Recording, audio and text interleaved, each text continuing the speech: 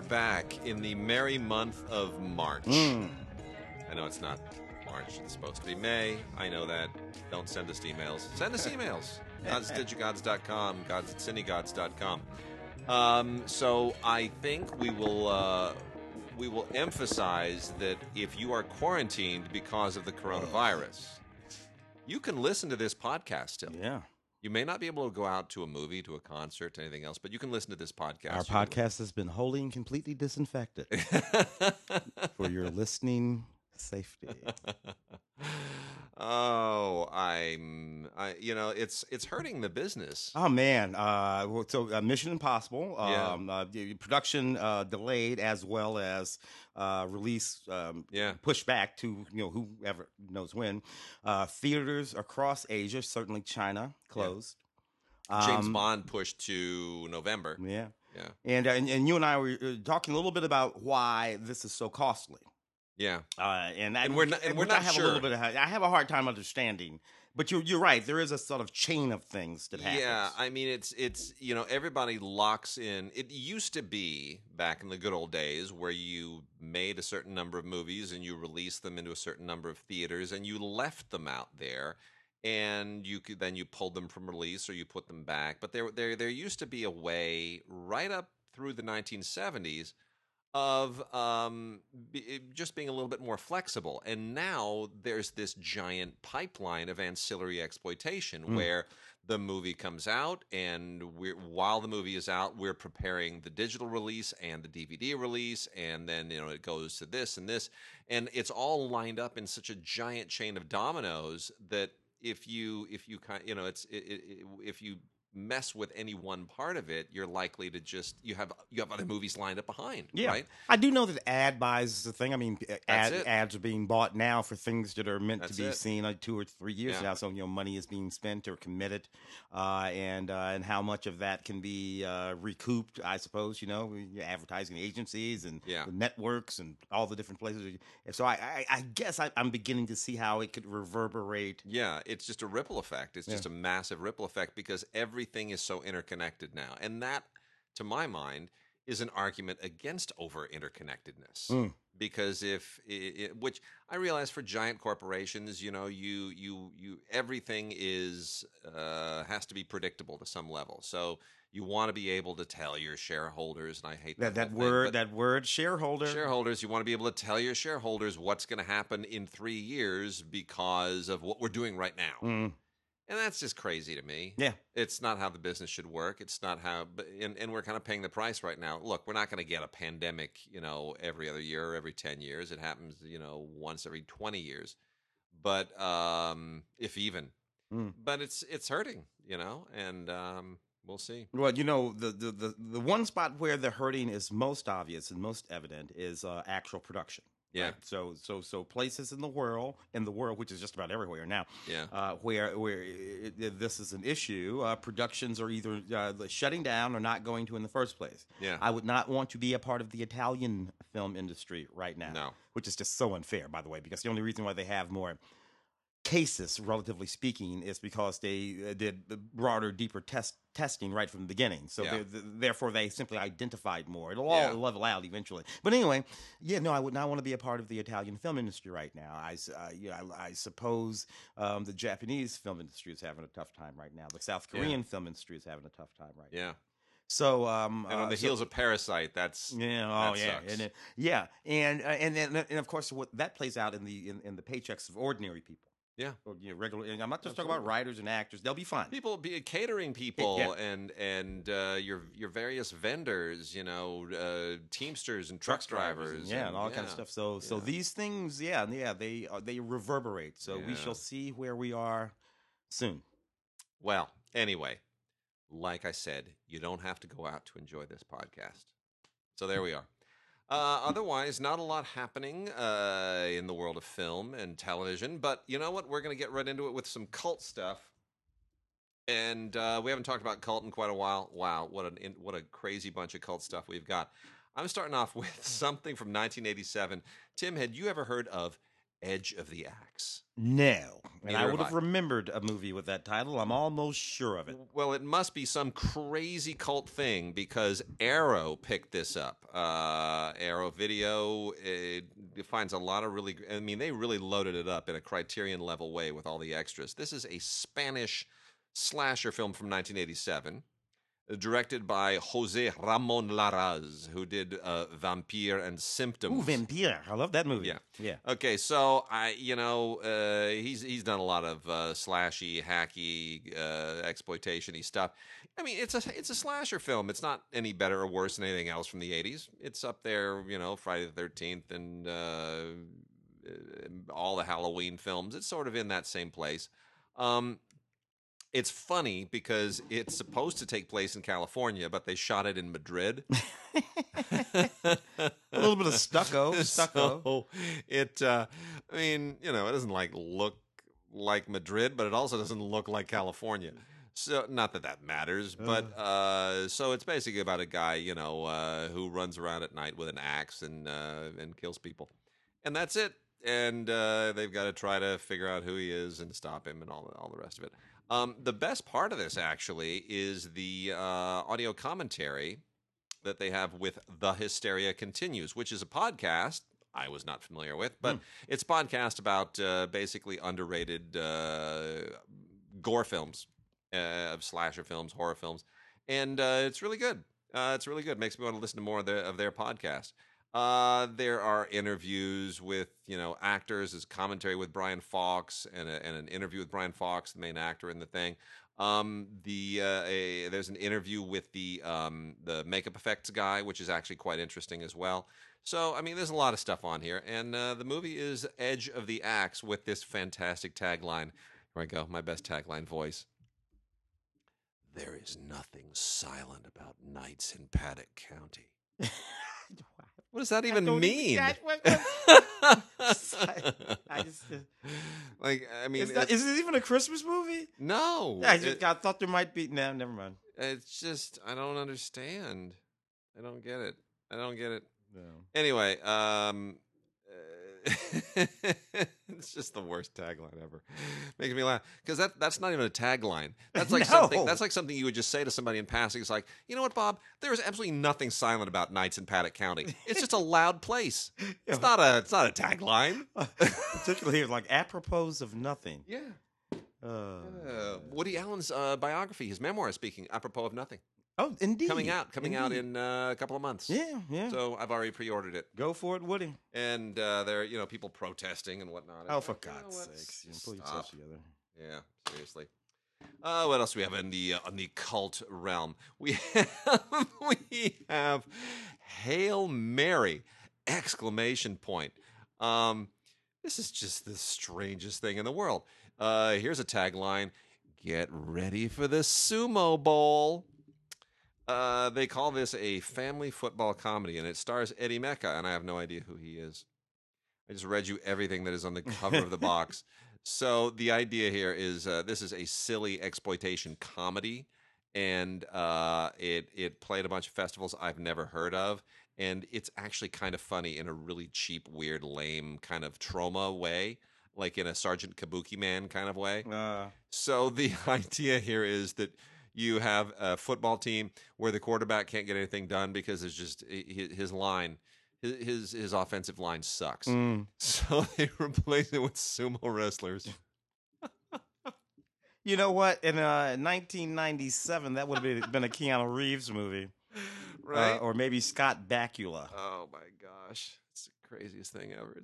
And it is kind of funny. Yeah. I mean, it wouldn't be as funny if it had an A-list budget. No. But because they made it for like $19, it's kind of funny. Yeah, well, they had to feed those sumo wrestlers. And then we have VIY. This is really creepy. Like, really creepy. I'd like to laugh at this, but I can't. It's based on a novella by Nikolai Gogol, the famous Nikolai Gogol. And it was made previously. There was a movie, a Mario Bava movie called Black Sunday. Oh, yeah. So this is from 1967, and it is significant because it's a Russian film. So it was a horror film made in Russia at a time when horror films were completely discouraged. and hence why it's based on Gogol, because Gogol is kind of a significant figure in Russian literature. So there was some legitimacy to this and being able to make it, and it's sort of like Der Golem, if you're familiar with the Hebrew, the European German Hebrew story of Der Golem, which is one of the earliest horror films in the silent era. Mm-hmm. It has a slight quality of that as well, and it takes place in the 19th century in Russia, where you've got this young student who has to sleep 3 nights, spend 3 nights with the corpse of a witch, and from there it gets really super bizarre and creepy. And I won't tell you what happens because it's sort of like about every 15 minutes, and this thing's only 77 minutes long.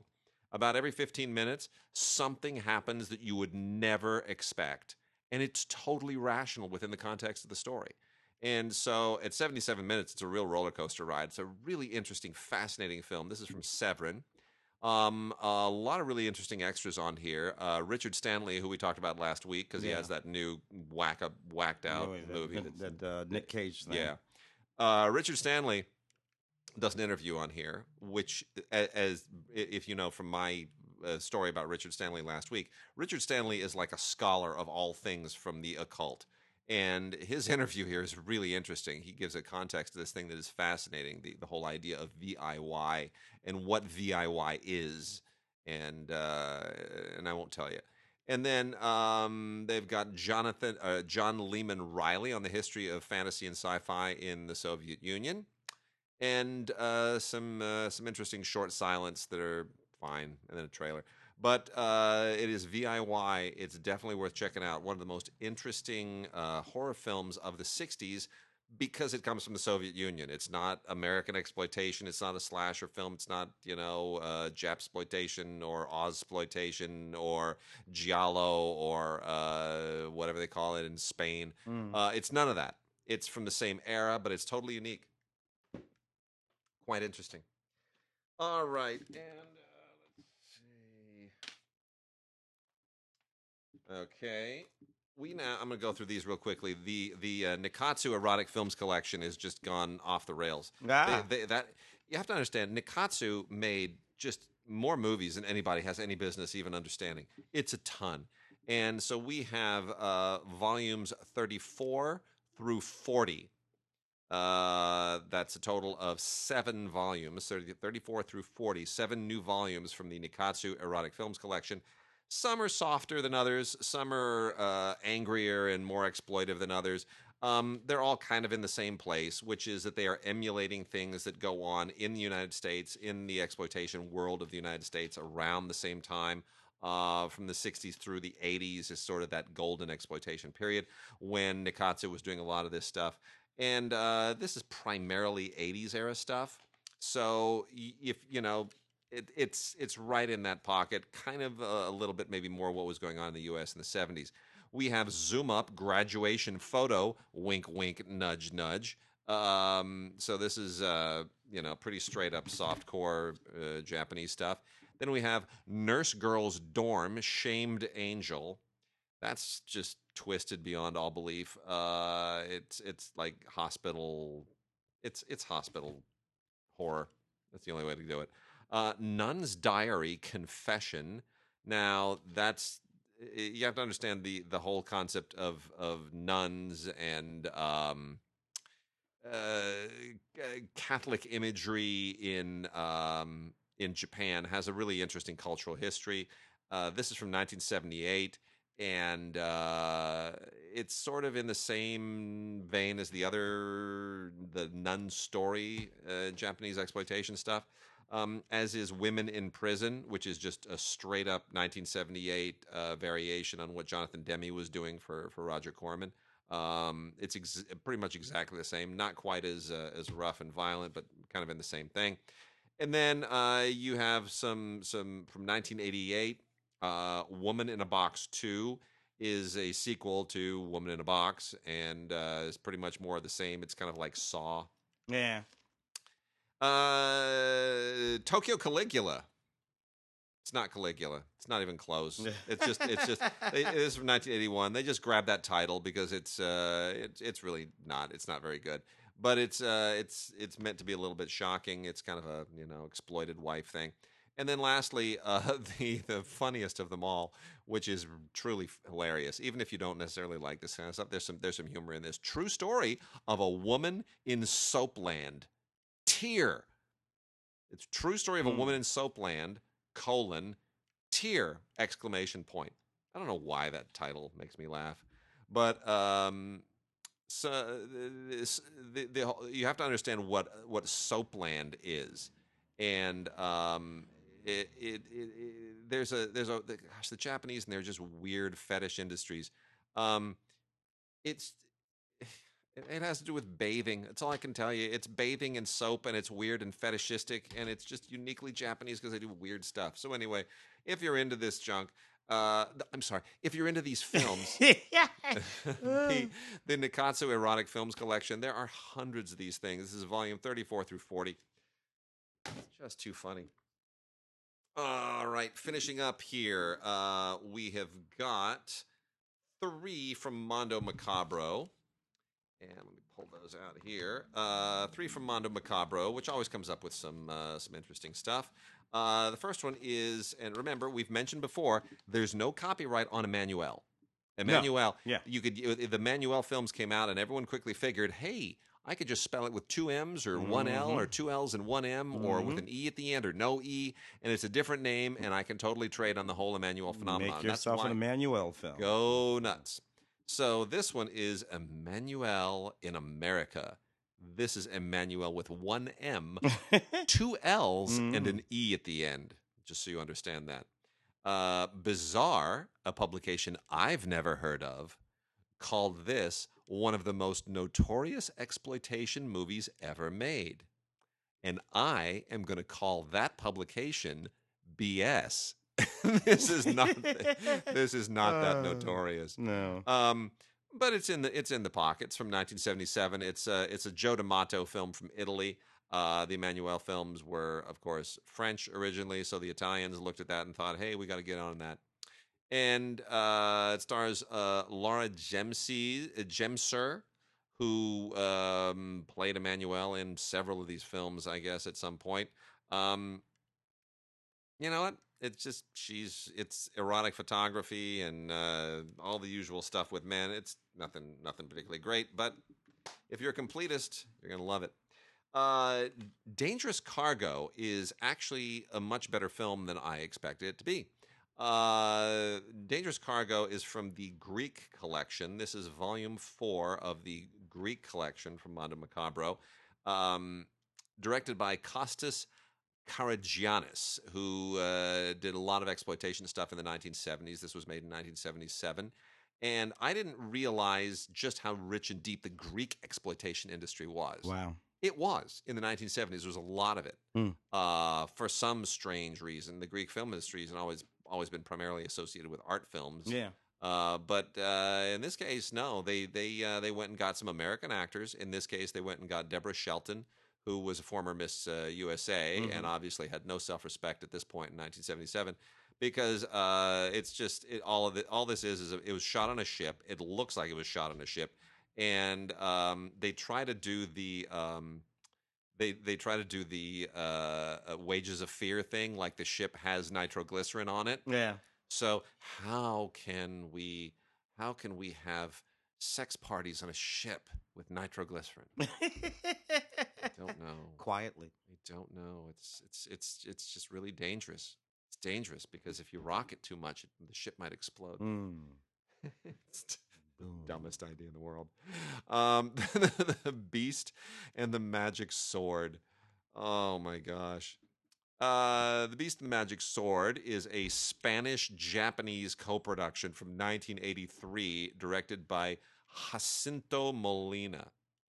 I don't know how you wind up with a Japanese-Spanish co-production. I didn't know that was possible. But somehow they did this, and they went and shot it in Toshiro Mifune's studios. And it's so bizarre. this is the very last film that Paul Naschy would ever be in, apparently, from 1983. Paul Naschy, big exploitation figure. Yeah. And it's like this weird combination of Japanese swordplay fantasy and Spanish exploitation that is just totally bizarre. It's really, really strange.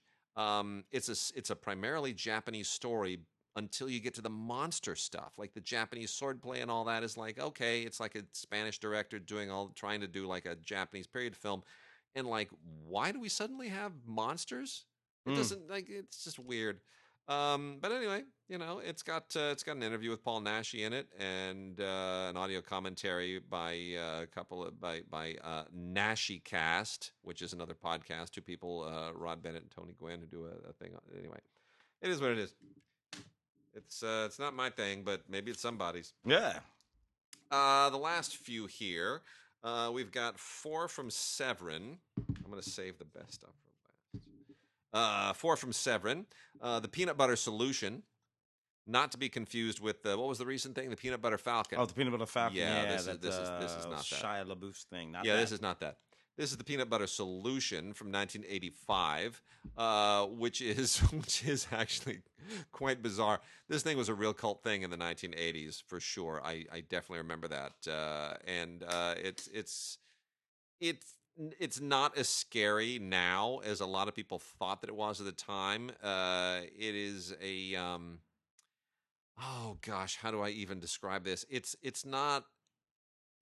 like a kid fear movie. It's one of those movies that it's got creepy kids, pattern baldness. I don't know. It's just you kind of got to see it to believe it. It's just really from Mars. It's more interesting because it's got a lot of extras on it that sort of get into all of this stuff. There's an interview with the producer, and there's a commentary with the producer and some of the actors. And there's a featurette on here called Tales for All, which gets into this kind of weird genre that existed at the time, and that sort of exploited children and fears of children, and that sort of underlines what's going on here. But it's like, I guess, how can I explain this? It's a weird genre that is sort of like if you were to take The Goonies and, no, let's say Stranger Things. And instead of Stranger Things actually being about the exploits of kids, but the exploitation of kids, that's sort of what's going on. It's a little bit disturbing. Wow. The other Severin titles here, real quickly. Cries of Pleasure is a Jess Franco film, which means that it's junk. Yes, it's Jess Franco. From 1982. Jess Franco made a movie about every other week. And, I mean, this is kind of standard Jess Franco erotic thriller with, the usual doses of depravity and violence and gore and whatnot. It's pretty standard Jess Franco fare. We have another girl from Uncle. A slightly better Jess Franco film is Night of Open Sex, because it tells you exactly what it is. It's all about it's an orgy film in which everything goes wrong and everyone pays the price. And Jess Franco's even in this, which is unusual. He actually shows up in this. This has some good extras on it, especially the interview with Steve called Night of the Open Jess, where the author of Murderous Passions and Flowers of Perversion, the Delirious Cinemas of Jesus Franco, Stephen Thrower, talks all about why this is relevant. And I would almost say he convinced me, almost. The best of the Severin films is Weak as the Astrologer, which is the debut film from James Glickenhaus, who would do things like Basket Case, 2 and 3, Frankenhooker, Maniac Cop. Did a lot of exploitation stuff. But his first film in 1977 was The Astrologer, which is actually it's an excuse to sort of use astrology as an entry point for all kinds of gore killings and whatnot. But the idea of astrology is kind of the something occultish as an entree for a genre film I'd never seen before. So it's apparently based on a novel, and they did a really, really good transfer of this from the original material, and it's not bad for what it is, it's absolutely not bad. There's also an interview with the Glickenhaus on here too. Yeah, I made a movie called McBain. Yeah. Totally. Crazy film. Yeah, Christopher Walken. Yeah, you got a few more? Yeah, just two more real quickly. Here are the best ones. So Blue Underground, a Lucio Fulci film, House by the Cemetery. This is a really beautiful 3-disc limited edition with a lenticular cover, which is always like, ooh, we don't get these anymore. I wish Mark were here. So Blue Underground did a really great job with this. Tons of extras. Great Blu-ray extras on here, especially. The film is on the first disc, which includes an audio commentary with Troy Howarth, who wrote the Lucio Fulci book. And then all the extras are on the second disc, which is also Blu-ray. Interviews with everybody involved. They went to town. They found everyone, including the cinematographer and the actors and everybody, the effects artist. It's really impressive. And then there's also a third disc, which is the CD of the original soundtrack by Walter Rizzati. So it's great. There's a booklet. I mean, it's really, really, really nice set. Now, I'm not a huge Lucio Fulci fan, but if I have to pick one of the Giallo guys, I'm probably going to go with Fulci because he sort of doesn't care. He just says, you know what? I'm just going to go for broke. And the idea here is that you have a really stupid family who are really doing well in New York City, and they think, you know what, we want more space, so let's go to New England where all the horror films happen. Because people who go to houses in New England always die. And that's true. So they move, of course, into a house that was, previously an experiment dungeon and has all kinds of horror going on and still there. And anyway, it is what it is. It's a gore film and a haunted house film, and it's actually, for what it is, it's very, very effective. And then lastly, Terror Firmer from Lloyd Kaufman and Troma, which is completely bananas. This is the 2-disc Blu-ray 20th anniversary edition, and I just can't recommend this film highly enough. It's completely bonkers, like everything Troma. Lloyd Kaufman really knows how to go completely insane. This is perhaps the most surreal, off-the-wall film that Troma has ever made, and that is saying a lot. This is the director's cut. Ron Jeremy's in this, for crying out loud. Yep. Come on. How do you not give it up for that? So it's just completely bananas. Don't even worry about what it's about. It is truly kind of the culmination of all things Troma. It's on Blu-ray. Terror Firmer, the 20th anniversary. Good on you, Lloyd. We love you. You're one of a kind. He's still alive. He is still alive. So I get emails from him every week. Yeah, that's hysterical. Fantastic. Love it. Shall we move on to some LGBTQ business here a bit? Do it. Let's see what we got here. Got some stuff from TLA, a little a Breaking Glass, and if I'm not mistaken, there's a first run feature in here someplace too, including this really wonderful Swedish animated film called Top 3. It's just wonderful little flat digital animation that I thoroughly enjoyed. It's only a 45-minute movie. It's about this guy named Anton, and he's a list maker. He's always making his list of top 3. And he sort of guides and shapes his whole life by these top 3 lists. He's in love with this guy. The guy he's in love with, of course, is not a list maker at all, and completely different from him. The whole movie's just about how you manage to work your way through a relationship where you're very, very, very different. This is funny. This is a funny one that he has. He makes a list where he says, let's see. By his top 3 list, and he says, top 3 idiots he hates the most. Number one, the prime minister. Number 2, me, meaning himself, which I think is kind of nice. If idiots you hate the most, put yourself on the list. And number 3 is his boyfriend David. Anyway, it's a really, really funny and sweet film that sort of explores relationships in that way. There's also another little short film on it called Halloween Trick. It's also a perfectly lovely a little movie. That one's a live action film about these guys who go to this Halloween party. But the animated film, the 45-minute animated film, is really the lovely thing. It's from Sophie Edvardsen. And she's just doing wonderful work here in this little bitty movie, Top 3. Then we've got Kill the Monsters. This is the one from Breaking Glass. Kind of a lovely film, black and white. Reminded me of a Jim Jarmusch film. With a sort of gay theme insinuated into it. These 3 guys, they're buddies. One of them gets sick, sort of oddly ill, and they can't figure out what's going on with him, so they decide to take a road trip across the country to go to this sort of holistic medical center in order to get him checked out and see what's going on. And as they take this trip, they're sort of wandering through the history of America and juxtaposing themselves as three gay men to the history of the places where they go, and the things that happen there, and the way things were there at any given moment in time, including through down south, where they sort of explore the Civil War period. It's a really sort of interesting movie. Black and white. Special features include an interview with the cast. And again, sort of think of Jim Jarmusch in the middle '80s. When he was making that was when he was making his best stuff. Yeah, kind of really really neat stuff there. An American Allegory, Kill of the Monsters, an American Allegory. And then we have this Mexican film, a rather poignant Mexican film called Bittersweet.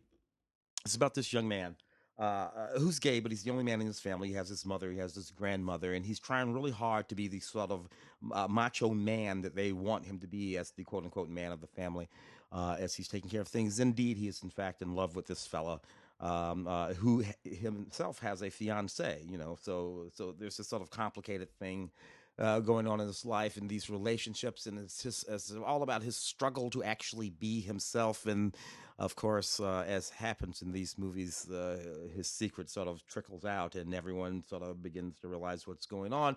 Look, it has alludes to Brokeback Mountain, ideas that are sort of in that movie about choosing to be who you are. Set in rural Mexico, in the rural Mexican countryside, which is absolutely beautiful, and of course gives it a completely sort of different patina. Being set in Mexico, where the culture is even more machoist than the culture here in America proper.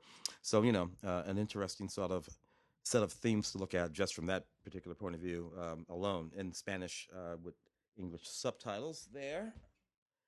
And we have a lovely documentary called In Full Bloom that's kind of a complicated documentary realistic thing that's going on here. All right, so you have this is about a whole bunch of transgender people and one gay a man and several transgender people, and this is a doc. Now the doc is about them as they're making a play. So very often we're on stage with them in this play, and then we're behind the scenes with them behind the curtain as they're doing all the things that they do to sort of prepare for this play, and then of course there are the sit down interviews with all of them. So you have several layers of things going on here. The way it's informative is like this. As we watch the play that they're making, which is a play that's not particularly straight or gay, we're able to sort of see the way they shape themselves to put themselves inside these characters, and how much of themselves they bring to that when we're sort of behind the scenes, looking at it from behind the curtain. It's a really sort of neat look behind the curtain of what it means to be a gay, to be a transgender person, to be specific, one gay person in the movie. And what that means, particularly when you're trying to be a performing artist. It's neat stuff. Directed by a guy named Michael Brewer, whose work I do not particularly know. Got a movie here. This one is another one from TLA called Orpheus' Song. This is a pretty straightforward movie. A couple of buddies. The Mexican truck is going by right now. A couple of brothers, a couple of guys who are into their bodies, into the gym, into all that kind of stuff. One of them is straight, the other one is gay. They decide to go to Greece to hang out together. They meet this other guy while they're on this trip to Greece, and they have all kinds of wacky adventures together, including one wacky evening in a cave, which is transformative for the quote-unquote straight guy. In the movie. The one thing I like about these movies, they're really, really short. This thing is only 72 minutes long. It's in German with English subtitles, and it actually is pretty much fun. A pretty good deal of fun. And then we have one more from TLA, Leave It to Levi. The thing about this movie is this film contains a whole lot of explicit sex, so you got to be into that if you're going there. This is also a documentary, by the way, and simply about a guy who grows up in his sort of little ordinary life. The size he doesn't want to live that way. He goes off to New York, where he becomes a sort of a gay model, gay porn model, just a model. Great. Now, this is what's interesting. This guy is living a life in New York as a gay porn model, but he decides he needs a secret life. No. Now, he's already a gay porn model, but he's going to go get himself a secret life. a second career as a drag queen called Sassafras. Okay, that's just completely from Mars. I That's just so what the bonkers. I'm like, dude, you're a gay porn model. I don't think you need another secret existence. I think we're now we're that's a bit much. Anyway, it's wacky as hell, a lot of fun. It is a doc, and it actually this guy cracks me up. He's hysterically funny. So for that alone, Leave It to Levi, a film by Jake Jackson.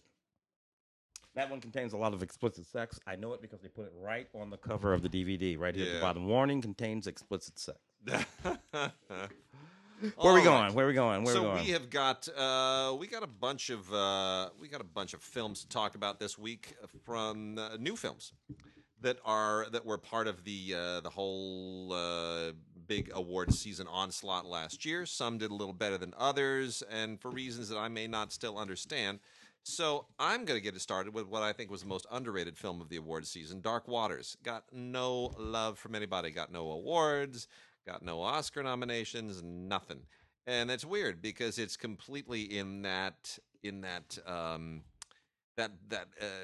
Brockovich pocket that would normally be considered Oscar bait.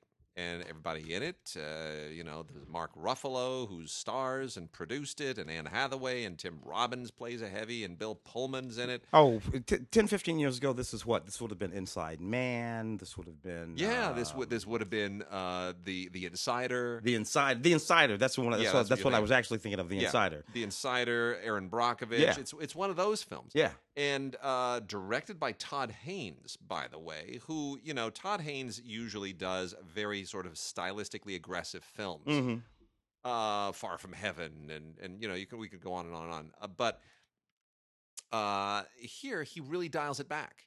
He realizes he's making a particular kind of film. It's like a man against the corporation film, man against the environmental abuse film, the motivated attorney film, which we could say the same thing with Just Mercy, which is about an attorney fighting the system to free a man from death row. This is a similar kind of motivated attorney thing. We get these a lot. Yeah. And in this one, Mark Ruffalo goes toe-to-toe, and this is a true story. Yeah. Goes toe-to-toe with DuPont. This is the story of Teflon. Yeah. People don't realize that the production of Teflon was created an enormous amount of environmental damage, and it wiped out, it killed people. Oh, yeah. It was. Let me tell you about Teflon. Now, that movie. Yeah. And there's a wonderful documentary, and I think that was based on. What is that based on? It is based on something. Is it the book? I think it's based on a book. Yeah, I believe it is. So Teflon is in your blood right now. Yeah. There's not a human being on Earth. Nope. For whom Teflon is not in your blood, to some extent or another. That's how deeply this artificial has permeated it. It's astounding to me. It's and you're still right. in things. It's right now. And people don't know. People don't know. It's just crazy. Yeah. So anyway, this is a story of that multi-year effort to get to the bottom of what was going on with DuPont and Teflon and all that. It is a great film. Todd Haynes dials it back, no over-stylization. He lets his actors do the acting. It's a terrific script. It's just a really solid movie. It's a solid meat and potatoes good movie that's just put together in a perfect way. And it saddens me that it didn't get any love during the award season because Dark Waters is a really, really good movie. And you would think Mark Ruffalo being, very, very liberal activist, that this thing would wear its politics on its sleeve. It does not. It does not. This is not like a right-wing movie or a left-wing movie. It's not. It's this happened. This was wrong. Everyone agrees that was the case. And it does it. And the other thing is, Mark Ruffalo plays a character here who is devoutly religious as well. And that isn't, they don't shy from that. Hollywood movies will typically go without becoming a faith-based film. It doesn't. It's not that in any way, shape, or form. Not that at all. But the fact of it is in the movie. Yeah. It's in the movie. It is a really well-rounded meat and potatoes movie, and I tip my hat to everybody involved. Really, really solid. New York Times, based on a New York Times article. New York Times article. That's what it was, based on a New York Times article. Anyway, Dark Waters is the film. It is terrific. It's Blu-ray and DVD with Movies Anywhere on it, so you can add it to your Movies Anywhere locker and have a lot of fun. Tim, next one. A couple of new ones, including Queen and Slim. Interesting, this movie, Queen and Slim. I reviewed it for the show. And the movie opened. It did okay. My review of it on the show which was spot on. When I found I wound up watching it, I had these hopes that it was going to be like Badlands with a black couple. Yeah, and it just didn't. No, it doesn't gel the way. It has some moments that are very sort of interesting. But the motivating thing of the film, right? So we have this young black couple. They go on this date. It's the first time they've ever met. It's a blind date or a Tinder date or whatever they do nowadays, and it's going horribly. On the way home, they get pulled over by this cop. Now, there's a whole series of things that happen, very specific things, why they get pulled over, their interactions with the police officer who pulls them over, and as you can see in the trailers that run for the film, the cop ends up being shot and killed, and these two go on the heel and toe, take it on the heel and toe. Now, for me, as I watched everything that happens here, and the cop gets shot, when she says to him, "We have to run," the one thing I know is I'm not going anywhere, sister. I don't know if you've been paying attention or not to what just went down here, but there's no reason for us to go anywhere. We're good. I'm good. I know I'm good. And not to mention, and then all of these things sort of happen to go on the run. And in the road trip, there's an interesting, funny sort of road trip thing that happens here. The people they meet as they travel down there. Bokeem Woodbine is a terrific down there in Louisiana, and Chloe Sevigny and all these sort of folks. But the film itself did not. A very interesting thing happened with African American black film critics vis-a-vis this movie. We got kind of beat up by for not loving it enough, for not loving this movie enough, right? So like the black Twitterverse kind of came after us. How could you, as a black film critic, say something not, and again, it's not like I beat up on this movie, it's a fun movie.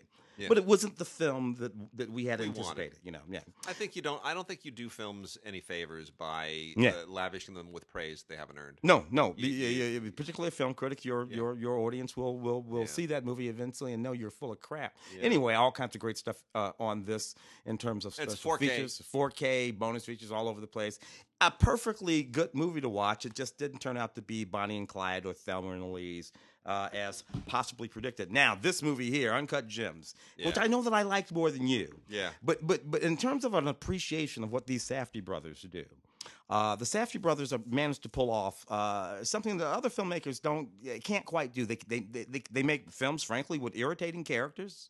In irritating circumstances and in irritating dynamics, yet the films themselves kind of work. Adam Sandler doing some of his best work as an actor in this film, not recognized this past award season by the Academy, certainly, but not by many groups at all. This film not recognized, and that's a shame so far as I am concerned. It's a film about this guy. He's a jewelry broker in New York, and he's just this lying, conniving, cheating, manipulative, with the messiest private life you've ever seen. The girlfriend and the wife and the kids, and he's got this thing, this opal. I think it's an opal. Is it an opal? Yeah, I think so. And this whole kind of thing. And Kevin Garnett's going to buy the opal, and there's an auction. It's the 2012 NBA Finals. And one of the things this film pulls off is, how that game ends. Yeah, I did at least. Yeah. Well, basketball people. Anybody can look it up. You know how the game ends. Yet, I knew, and yet the denouement of this film hinges on how that game ends. Yeah.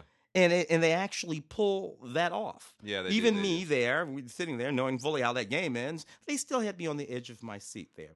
So good in that way, and I don't know, man. I liked it more than you. I mean, your assessment. Well, for me, it was like a really neurotic New York jewel industry version of The Treasure of the Sierra Madre, or anything like unto it. And I knew how. Within 5 minutes, I knew where this movie was going and how it was going to end, and it did. And I don't like how the Safdies just try to make me really anxious by never putting a camera on a tripod. And they keep it moving, don't they? Keep it moving. And shall we mention that score?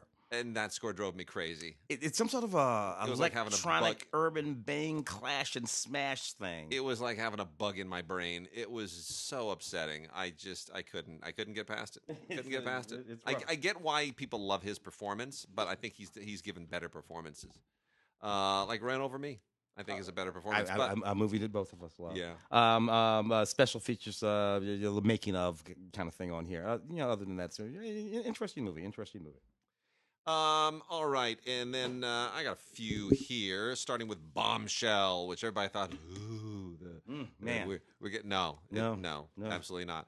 We talked about Russell Crowe playing Roger Ailes. Roger Ailes on television, much better than what John Lithgow does here, with a whole lot of jowl makeup on. Not very good at all. All kinds of problems with that movie, narratively as well. Yeah.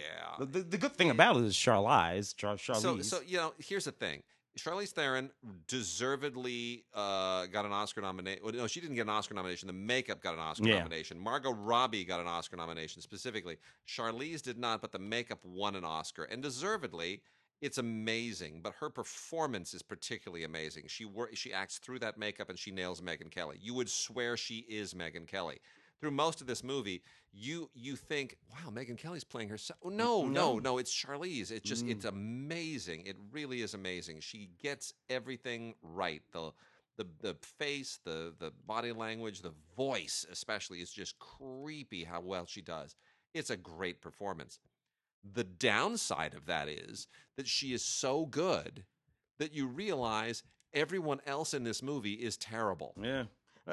John Lithgow walking around in that fat suit, being 100% John Lithgow in a fat suit. And Margot Robbie plays a character who doesn't even exist. And there we go to this narrative thing that I really have a hard time with. There is a moment in this movie where they have Roger Ailes do this particularly humiliating and denigrating thing to this character. Now, the inference here is that Roger Ailes did that to somebody. Yeah.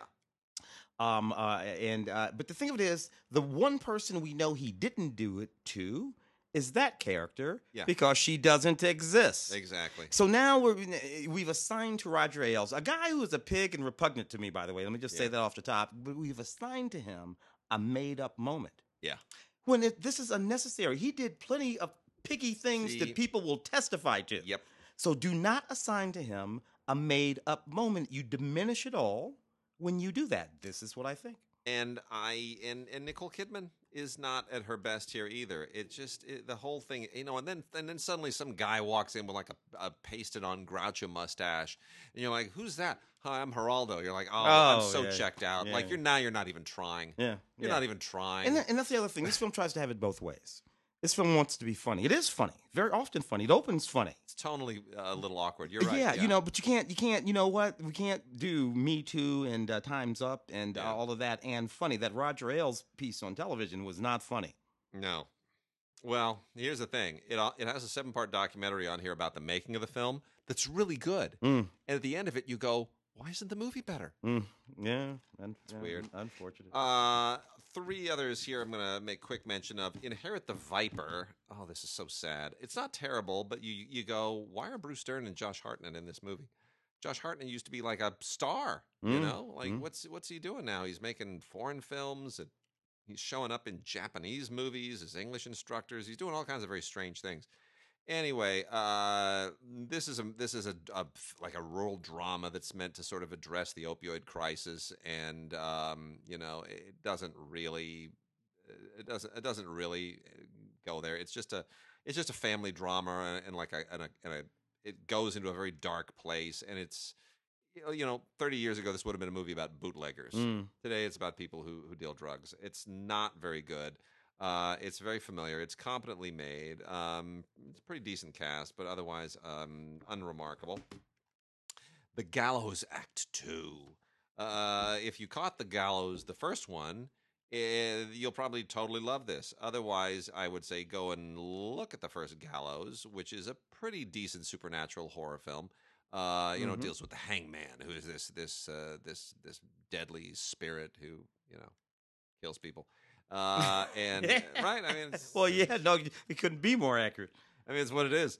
But and what's a little bit silly about this is that it tries to sort of be J-horror at the same time. Like the roots of the whole gallows concept are very much drawn from The Ring and The Grudge and all that sort of stuff. And it's that part doesn't really work, but some of the scares are legit, and the cast is good, and it continues the story. The tagline: "Evil chooses you." Wait a minute, is it evil chooses you, or is it evil chooses you? I don't know which way to read that. I think all those work, baby. Yeah. Well, anyway.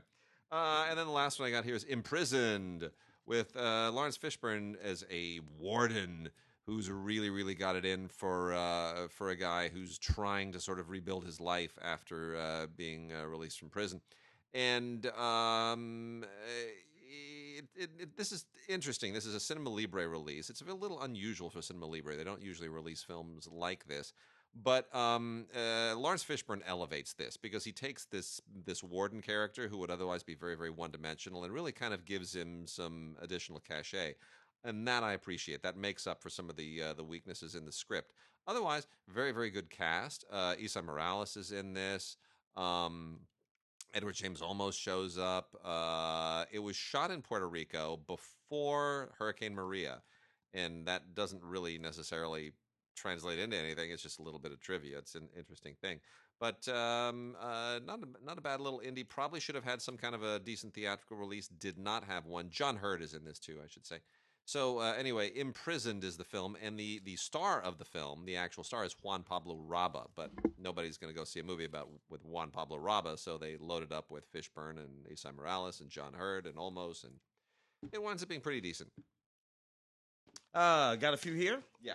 That we can knock off, including this post-Civil War cowboy movie called The Warrant, with Annabeth Gish, who used to be on The X-Files, and Stephen R. McQueen, no relation, and the wonderful Neil Madonna, who I absolutely love. This is a film about this guy who hooks up with his son, and they decide that they have to go after one of their compatriots from when they were back in the war. What they find out is that guy is the leader of a gang now that's pretty vicious, and they're these town folks who've already band together to protect themselves both against that guy and a whole bunch of other people who mean to do them some harm. It's a pretty decent shoot 'em up. Set during the period of the Civil War. I love that it's sort of shot all across down south. It really, really sort of looks great and kind of like the period. Special features include some behind-the-scenes cast interviews with Neil McDonough and Stephen R. McQueen and Annabeth and Gregory Cruz. Casper Van Dien. Oh, Casper. Also in the film. I love Casper. Starship Troopers way back in the day. I See You. Great cast in this movie. Helen Hunt, John Tenney, and a kid named Judah Lewis. Helen Hunt, the wonderful Oscar winner in this movie. So we have a film about this guy who, with his wife, moved to this small town where he's a police investigator. A young boy has gone missing. He's investigating this what seems like a crime, at least the fact that this boy has gone missing. Meanwhile, he and his wife are living in this house where there seems to be this odd presence that eventually seems to insinuate itself into their son's body. And it probably... I hate it when that happens. It's always a burn. We just got over that. It's always a burn. Always a burn. It kind of sounds like the coronavirus, actually. But that happens. You look, man, it's an odd sort of thing what happens to people. 10, 15, I don't know, even 20 years ago, Helen Hunt was a major television star and a major movie star and an Oscar winner. Yep. And now she's making $1.95 thrillers. Not bad thrillers. This one's actually pretty good, but still a $1.95 thriller. Hollywood is a hell of a thing. That it is. Hollywood is a hell of a thing. Yes, it is. Emily Beecham and Ben Whishaw in this movie called Little Joe. Again, these little movies are the oddest things in the world. This is more or less Little Shop of Horrors. Okay. That's all. Emily, she's just this single mother. She's a plant breeder. She's growing this crazy new species that she developed. What does it become? Man-eating plant. Becomes man-eating plant. So, neat if you're into that kind of thing. Special features include interviews with Emily Beecham and the director Jessica Halsener. It's kind of a psychological melodrama. The question is whether or not any of these things are actually happening, but you have to watch the movie to figure it out. So we'll do some TV in a moment. I was gonna discover this stuff last week. I'm gonna blow through the kid vid right now, just because I feel like it, and we're spontaneous that way. So, first off, this girl freaks me out. From Nickelodeon, JoJo Siwa, DREAM, The Concert Experience. I was Lizzie McGuire. That's fine. I was into Lizzie McGuire. I enjoyed that. As I get older, I understand these things far less. Certainly Britney Spears. Way into Britney back in the day. Oh yeah. Oh yeah. But Lizzie McGuire totally now they're doing an adult Lizzie McGuire show. Not sure I really want to see that. Mm. And then after that, Hannah Montana. Oh, okay, yeah, Yeah. that was okay. It was Yeah. kind of stupid, but Yeah. whatever. You know, I kind of got it. I like the way it played into to the existence of Miley as a pop Yeah. star in the first place. That was Yeah. fun. And her But dad was on the show. I love that. But JoJo Siwa, I don't get it. This is like a teenage girl who dresses like Bowie did in the 70s, and with the same hairstyles, and her whole weird, sparkly, bubblegummy unicorns and rainbows thing, and her way too energetic. Like it's like this girl needs to be on medication. I am not. I'm serious. It's a little bit scary. So if your kids are into this, my daughter will never get near this. It will freak her out. It will just send her completely off the roof. But JoJo has hits, and I guess people really love it. So what do I know? It's JoJo Siwa, DREAM, the concert experience. From PBS Kids, Splash and Bubbles, Pole to Pole. It's that fish show on PBS Kids. It's got 4 episodes in it. They're very educational. It's very sweet. It's kind of like the same people who do Dinosaur Train. And Splash and Bubbles are cute, and you know whatever. It's like Finding Dory PBS style. It is what it is. Norm of the North just continues to get traction. I do not understand why. It's Dove approved. Of course it is. Norm of the North. It's polar bear animation. This is like the 50th of these things. Norm of the North Family Vacation. I don't get it. I don't know what the appeal is, but I guess it's slapstick, and I guess some kids really, really love it. And it's all about an epic journey for no real particularly good reason other than to retrieve a crown, and I don't understand the purpose of the crown. But you know, these things have a formula. They're cutish. The Wiggles are back with Party Time. This is from Kino Lorber. The Wiggles are a little older than I remember from the last time. That's okay. Still, this is one of those ensembles that you get in KidVid and children's television every so often, and they're fine. They're really good with kids, and skews a little younger. My daughter's 7 now, so we're not really into this stuff quite so much anymore. But you never know. Curious George, never a fan. Didn't like the books. Don't really like the animated, but whatever. I'm not the audience here. You get free stickers in this thing. This is Curious George Royal Monkey. And it's just more Curious George stuff, and you learn, and he causes mayhem, and he loves, and he hugs, and he's cute, and he's a monkey. He's a monkey, and there you go. It's whatever. Honestly, it's silly. It's nonsense. I don't get it.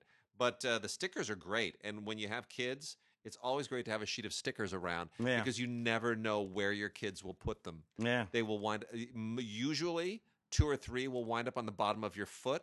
You won't know where they came from, but it's awesome. So that's the nice thing is that you get to have that experience. Stickers. Oh, they're so good. I'll do a couple more of these, and then we'll take a break and let you weigh in on some over here. I think is what I got. on some docs. Let's see. Funny Little Cars, the limited edition, Adventures in the Little Oaza. Let me just say, they straight up ripped off Disney's logo for Cars in the most shameless way possible. I am shocked that this is even out. I'm just amazed. This is from some animation house I've never heard of, and it's a straight up ripoff. It really is a flagrant Disney ripoff, and I'm surprised they haven't been sued. I really am. Is it any good? Not particularly, but boy, I mean, it even has the Route 66 sign on the cover. They're clearly hoping that people see this and confuse it with Disney, think it's some new Disney thing, and that they buy it. Pretty shameless. Cease and desist letter is definitely in the works. Not so shameless is Cinderella and the Secret Prince. You can't copyright Cinderella, so they don't try to even confuse this one with Disney. This is from Shout Kids, and it's actually surprisingly good. My daughter loves the Disney Cinderella, but you can do different takes on it, and this is a much different take on Cinderella, and I'm grateful for it. I think it's really fun, and my daughter will certainly be exposed to this, and I think she'll thoroughly enjoy it. It's slightly different. In this story, the prince has been turned into a mouse by a witch, and so there's a whole different challenge that has to happen. But it's a slightly different Cinderella. She's got a lot of moxie, and she's got a slightly different personality, and it's good. So good on Shout Kids. And this thing's rated PG, by the way. They don't really talk down to kids. I kind of appreciated that too. Princess Emmy, as long as we're on a princess thing, Princess Emmy talks to horses. Princess Emmy needs to be put in a padded room. I'm kidding, of course. This is also from Shout Kids. This is, I guess, sort of like it's like if you took a second-tier Disney princess story and you crossed it with Mr. Ed, maybe. It doesn't really have a lot in My Little Pony. It sort of wants to be a little bit of that, but it doesn't really go as irritatingly in that direction. It's just a little girl. She's got a lot of, she's a princess, and she loves her horses, and she can talk to her horses. And she's got this unfortunate cousin named Jazana, and there's a little bit of an interesting innocuous challenge here, but. Anyway, it's I'd say save this one for girls who like horses. It's not for boys. It's not even for all girls, but the horse thing is definitely a plus. And let's see. I'll just do these, then I'll send it back to you. Bakugan. We have another Cartoon Network volume of Bakugan, 13 episodes. This is Bakugan Battle Planet. The title of this installment is Origin of Species. Not to be confused with the Charles Darwin book, which it never would be. Bakugan is sort of like American anime, and it's decent. It's got its monsters and its sci-fi and its galactic journeys and fights and whatnot. Feels a little bit like animated Power Rangers as well, but it skews for sub-teens, so sub-teen boys primarily. So. Add it to the collection if you want. Go Fish has some really, really good voice work on it. This is not a shameless Nemo or Finding Dory ripoff. This is from Grindstone, who, as we always point out, either makes really bad action movies with Bruce Willis and Antonio Banderas, or talking animal movies. And some of those talking animal movies are animated, and this is one of them. But no, this is actually really, really sweet. This is about a parrotfish by the name of Alex, who wants to be a superhero. And the opportunity arises when there is a crisis in the reef. It's actually a really, really good message. It's very nicely done. Mark Hamill and Ron Perlman do voices on this and are terrific. So good on Grindstone. They don't do just garbage all the time. Yeah.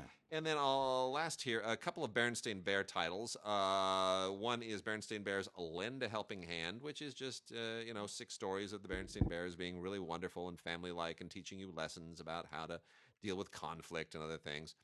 And then a much more elaborate 26-episode installment of the Berenstain Bears Treehouse Tales Volume 2, which just goes on forever. This is like if you just want to get something done at the house and you want the kids to just stare at the TV and watch Berenstain Bears for 5 hours so you don't have to do anything. That's what this is. This is like a digital babysitter.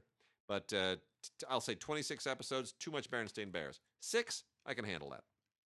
Indeed. All right. A few docs. Yeah. Most of which are informative or just lovely in their concept, including this one, To Be of Service. A really, really wonderful film with a great song associated with it by John Bon Jovi. This is a John Bronson film. To Be of Service is about service dogs. It's about veterans with PTSD coming home from our many wars with PTSD. They go through all kinds of different treatments, but it seems that without fail, when paired with a service animal, usually dogs, but not always, when paired with a service animal, veterans suffering from PTSD get better. And not only do they get better, it heals their entire family. It brings the entire. These animals bring entire families. It's an absolutely fascinating thing. That's so intriguing to me. And I get this too. It's funny because for the first time, we go to Disneyland every so often. Oh yeah. And because we have a child, and there's a sign right at the end when you do the check-in that kind of gives you all like not allowed in the park, and you can bring this and that. And you never really pay attention to those things, like not allowed in the park. And I'm like, I know it says heroin is not allowed. I don't need it. I don't need to read that.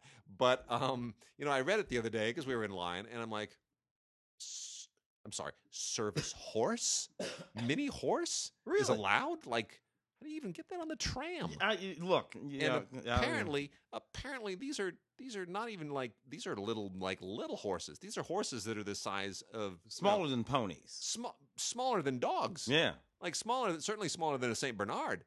Like this is Wow. it's like probably the size of like an 8-year-old child. I didn't know It's very we had strange. bred things down to that I size. did. You know what? What was that? Gonna have What was that wacky movie that Downsizing? Yeah, You know what? yeah. Look, I know. that's My not Little sa- Pony is going to be a real thing. that's It's not gonna be seeming so crazy now. My Little Pocket Pony. That movie, Anthropocene, the Human Epoch. This is a documentary that's absolutely fascinating. It's from the same folks who made the doc Manufactured Landscapes. Yeah. And what they do is over long periods of time. And Anthropocene is an era. Right. There are different eras across history. Yeah. And what they're arguing is that we've moved out of one era and into a new era. And this era is indicative of the way humans change the actual face of the earth in large scale ways. And this film is full of landscape. I want many of them defacements, but certainly landscape changes that we make with gigantic pieces of equipment, the likes of which I have never actually seen in person, earth-moving pieces of equipment with tires as big as houses, that literally knock the tops off mountains, not to mention the things that we do with explosives to change the landscape. And that is the argument of these folks. And it's a fascinating documentary. Edward Norton is doing a good deal of the narration in the film. There's an interview in the doc with Edward Norton. Much of the visuals in this doc is done with high altitude drones. Oh wow! Flying over large scale areas, so you can get these sort of you get scale. Yeah. And you can see how big these things are. And as these drones and they're shooting high speed photography, so everything's in very slow motion. Right. And as they move in from high altitude further and further down, and everything comes to proportion. Yeah. And you realize how big these earth-moving machines are. It's just, it blows your mind that human beings can do this. Crazy. We can knock the tops off mountains, and it's not even hard.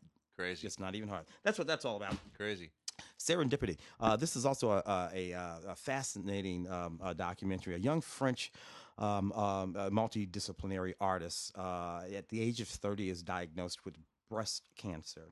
And what she decides to do, because she's a young French artist, is document the entire thing, and as well as what she was going through and what she was thinking, in a sort of in multiple disciplines: video, painting. Agnes Varda shows up in this. Shows up in this, who we lost just last year, months ago, something like that. Yeah. That wonderful doc of hers, Yeah. Agnes by Agnes. This is like the second, apart from Agnes's own film. Mm-hmm. I think this is the second to last thing that she appeared in theatrically. But I also think she made her film before she appeared in Before this she one. I appearred think in this this is film. literally her last appearance. Actual appearance in a movie. A fascinating film, wonderful piece of work here. Prune Nori is her name, the young French artist, and deeply enlightening, fascinating stuff. An emotional self-portrait. They are Tattoo Uprising. This is also a neat doc about where the hell tattoos come from. I know where they come from. I know where they come from. They come from the place down on the corner. Over over there in Hollywood, anyway. Yeah. And this really is interesting. Deeply into antiquity. This film looks back to when sailors left Europe and traveled to the Caribbean and then to Tahiti and the South Pacific, and what they were doing there and how they made the tattoos and what they used them for and how they carried the art back to the East, back to the West, I should say. Good stuff. Really interesting. Just deep look into the untold story of what they call Tattoo Uprising. Neat film there. Corporate coup d'etat. What's interesting about this film? This is an explicitly a political film. I don't know that it's particularly liberal leaning or left leaning. This film, what this film says is that it's sort of obvious that corporations have a whole lot of influence over government. Now, this is an obvious sort of thing. I don't think anybody disputes that. Would dispute that, and it simply poses the question: is this what we intended? Did we actually intend that for Yeah. corporations to have this much influence? And there were a lot of reasons for it. What was that that court ruling that Well, you know the one, Citizens United. the Citizens United, Yeah. and all of which is explored here. And again, it's posing the question. It's asking whether or not this is what we intended, rather than making some sort of a judgment about it. Interesting that most of this was funded by the government of Canada. Oh, that's interesting. Yeah, corporate coup d'état. Interesting stuff. Chasing Portraits, another fascinating It's a great film. So, a wonderful Polish painter, Moshe Renicki, 1881-1943, died in the concentration camps. Renowned at the time of his death. Most of his paintings thought to be lost to time and memoriam in one way or another. His great-great-granddaughter decides she ain't having it. Yep. And she starts going and looking for her great-grandfather's paintings, and she starts to find them. It's great. Everywhere. And what's horrible about this is that these folks still have to go through all kinds of machinations. The hoops. The legal hoops, the bureaucratic and you would have hoops, thought through the 90s that governments and museums, a lot of these things are held by governments. Yeah. Some of them are held in the museum. Some of them are in private collections. You would have thought by the time we get through the middle 2000s, that they would have simply said, you know what, we're not going to do that anymore. When we understand that we have come into the possession of this absconded with artwork, we are simply going to give it back, period. Yeah. But no, she has to kick ass to get her granddaddy's paintings back, which is just disgusting. And he was a wonderful artist, by the way, Chasing Portraits, Time Thieves. Now, this is why this is interesting, because I'm living this one, guys. And everybody, you're going to want to watch this, because this is what this doc is about. Think about all of the things, and you and I are old enough to actually know this. If you're a little bit younger, you might miss this. Think about all of the things that you do now that were not things that regular, ordinary people ever did at a point in history. There was a point before IKEA when regular folks never put together furniture. You bought furniture, it was already put together. Mm-hmm. And, but now, in an ordinary way, lots of people have become furniture manufacturers. You buy a piece of furniture almost anywhere, and there's some portion of your time that you have to spend putting that furniture together. And this documentary goes through all kinds of things like that. Things that you have to do now that used to be, we never used to pump gas. You and I are old enough to remember that, right? Yeah. Well, I was a kid, but I can remember when this thing called self-service. Yeah. And everybody became a gas station attendant. Yeah, it was ridiculous. And it goes through dozens of these things that we never used to do, that we all have to spend some time learning how to and doing now. Really, and if you think about it, all of these things take time. Now, most of them are supposed to be what?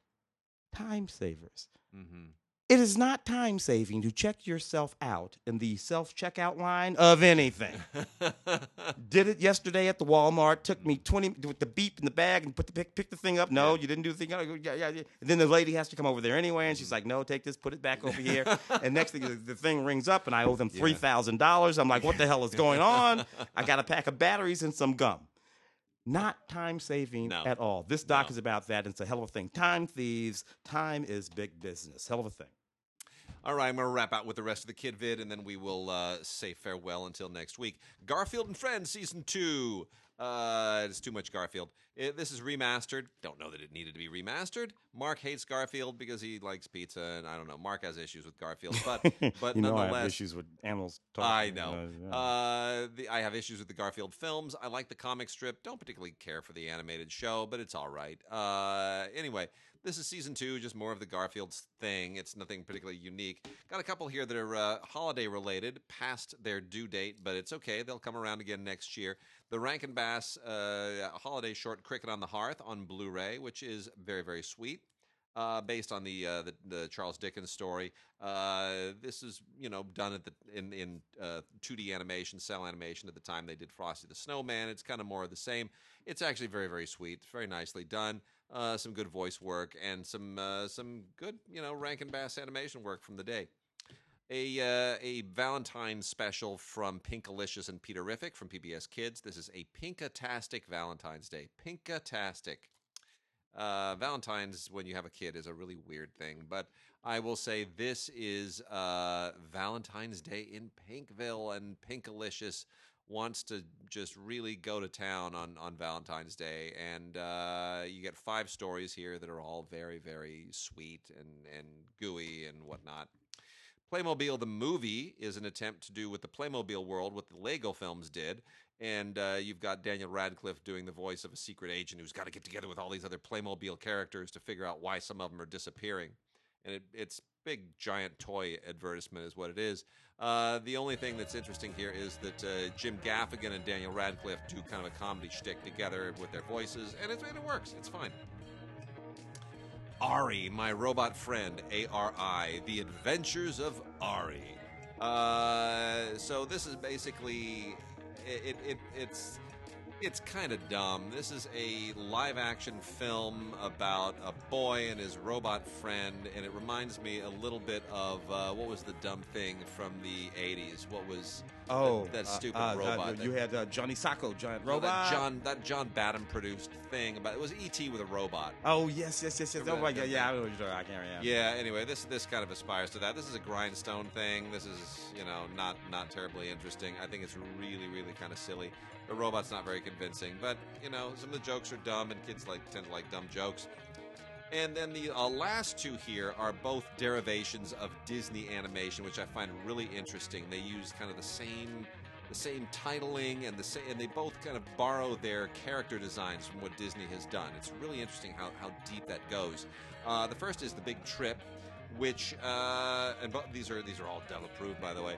Big Trip is sort of it's from one of the writers of Madagascar, and all the characters have the Madagascar look, especially the bear. It looks just like Disney bears. It's a bunch of animals on a mission, and a stolen baby panda, and it's cute and manic and frenetic. Short Circuit. And the Short Circuit. Thank you. That was it. Yeah. Arctic Dogs is all about dogs in the Arctic and other animals in the Arctic, and it's got a lot of good voice talent. It's okay. This is on a Blu-ray with digital copy from Lionsgate, and it's all about an Arctic fox voiced by Jeremy Renner, and it's got some, it's kind of a fun adventure thing. John Cleese does the voice of a walrus, and Alec Baldwin, and James Franco, and Omar Sy, and a lot of people, Omar Sy, who was in our Oscar shortlisted short. They all do really good voice work, so I kind of enjoyed Arctic Dogs in a weird way. Angelica Houston, it's good stuff. So with that, we are done this week, and we will be back next week. Have a terrific time. Don't get the coronavirus. Stay locked up. Listen to this podcast. We will save your lives.